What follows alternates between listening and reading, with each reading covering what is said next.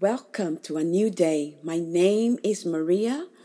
I am a shining, progressive, successful expression of God, manifesting in ever greater glory. Welcome again to a new day, and I hope you are finding a lot to be grateful for today and in this holiday season. Like many of us, I read the op-ed by Meghan Markle, the Duchess of Sussex, in the New York Times, The Losses We Share.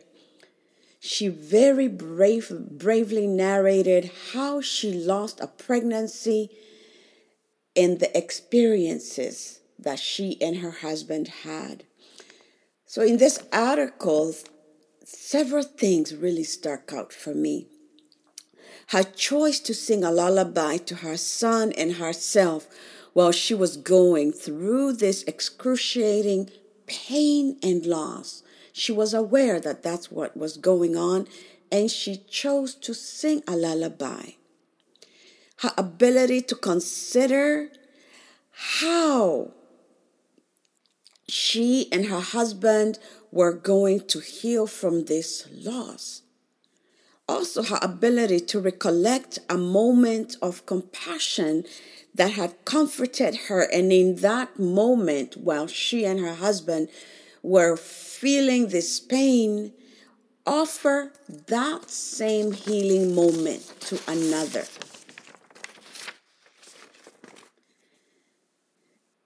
And in that process, she was able to create a foundation of healing to herself and her family. This really stood out for me. And as I was reading this, I was in awe of her ability to stay present. Her ability to be in this present experience, very painful experience, absorb it, and seemingly in each moment rise from it and produce something beautiful and healing in each moment. I also remember thinking the same thing during her wedding. As she walked down the aisle, she looked so calm, walking down, as her mother also looking so calm, sat alone on the side of the bride in that chapel. It seems like this is a family thing, staying calm while the surroundings are whirling with excitement. So this week I've been asking myself, how does one cultivate such stillness? How is one able to be so present in times of great stress, like we are going through with the pandemic and the elections and politics? How is one able to stay so calm? How do you rise above it all in the presence of a crisis? How do you transcend a moment as such and offer comfort to another while you yourself are in the midst of this? These are questions that I've been asking myself.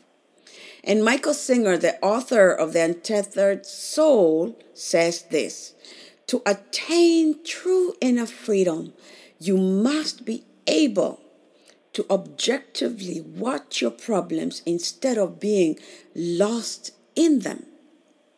So once you've made the decision to free yourself of the scared person in you, you will notice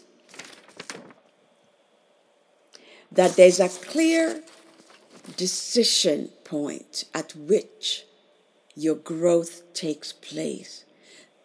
There's a clear decision point at which growth takes place. I find that very fascinating, and I'm very curious about this point. And I've been studying Michael Singer and The Seed of the Soul as well by Gary Zukov to try and see this point of power You know, Gary Zukav calls it the space of authenticity, your authentic power.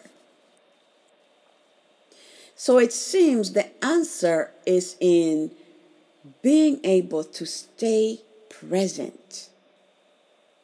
So you can free yourself from being absorbed by your own problems. So how does one do this? Many gurus have suggested that it's through staying present, a practice of learning how to stay present. And to me, this practice means consistent practice of self-realization, committing to creating a space of self-learning, self-growth, self-investigation, and self-awareness minus self-judgment. And this for me is true growth. I struggled with depression for years, many years, clinical depression, painful depression, to even the point of choosing or trying to exit the universe. And I can't say that I have truly come to this one point of self-awareness. However, I have grown in realizing that there is indeed a point of presence. I have not reached the space where in this point of presence I am able to transcend, to create a beautiful moment of singing a lullaby like the Duchess did to her son, or recalling the moment when somebody asked her, "Are you okay?" Recognizing how healing that moment was and sharing it to another. This is a journey for me. And I was so fascinated that the Duchess of Sussex was able, while in the hospital, to recall that moment as she thought of what her husband was going through and offer back that question to herself and her husband. Are you okay?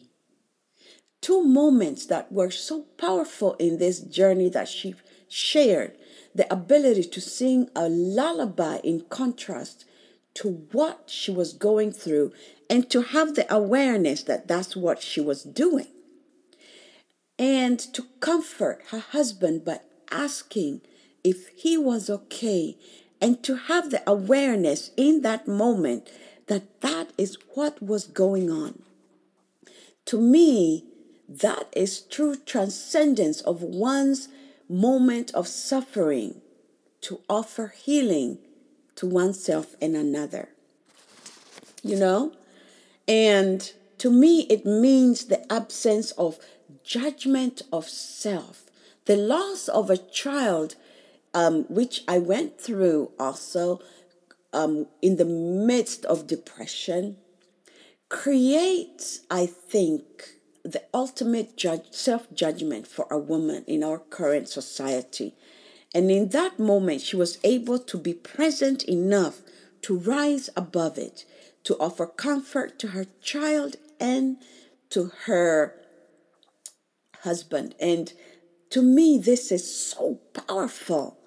I read the rest of it, but these two moments stayed in me, and I took it as a challenge to myself to strive even more, to look beyond my present experience as all absorbing,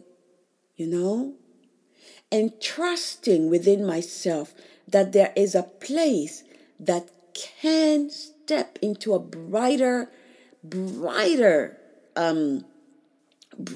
experience in that very moment. I don't think it's easy, and I think it takes practice. And I know that the Duchess has practiced yoga or learned yoga from her mother. And so I know she has practiced this. But for me, it's the realization that that is a possibility. The Duchess was able to do that twice, or even I'm sure more times. She shared twice in the midst of her storm. And for somebody like me who has gone through depression, intense depression, and pulled herself through a lot of medical care and attempting to be present, definitely not to this level. This is another this is a yardstick for where one can go. A regular person, not a guru, not somebody who spends time meditating, but a woman, a mother, a wife. It is possible to approach a moment of brightness in the midst of chaos through the power of staying present and absorbing present moment and appreciating moments that have brought comfort, and using those same moments to share comfort to others. So for the next week, I can commit to more awareness, to more presence, to more trust that even in my experiences, maybe not as extreme, I can also be present enough, draw from previous moments of comfort, and offer comfort to another. So you who is listening, what can you commit to?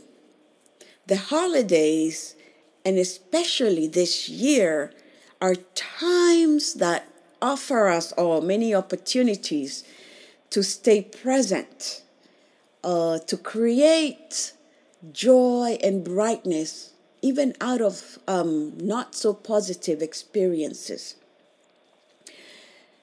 and offer us opportunities to practice present moment awareness. It is my hope that all of us can attempt to practice more presence, more trust as we travel, visit with family, and navigate all the complexities that are coming with this pandemic. So with this, I wish everyone a lovely week, and I thank you for listening to A New Day, my very first podcast, hopefully of many more to come. So this is Maria saying, let's have a lovely day and a brighter moment each day of the week. Bye-bye.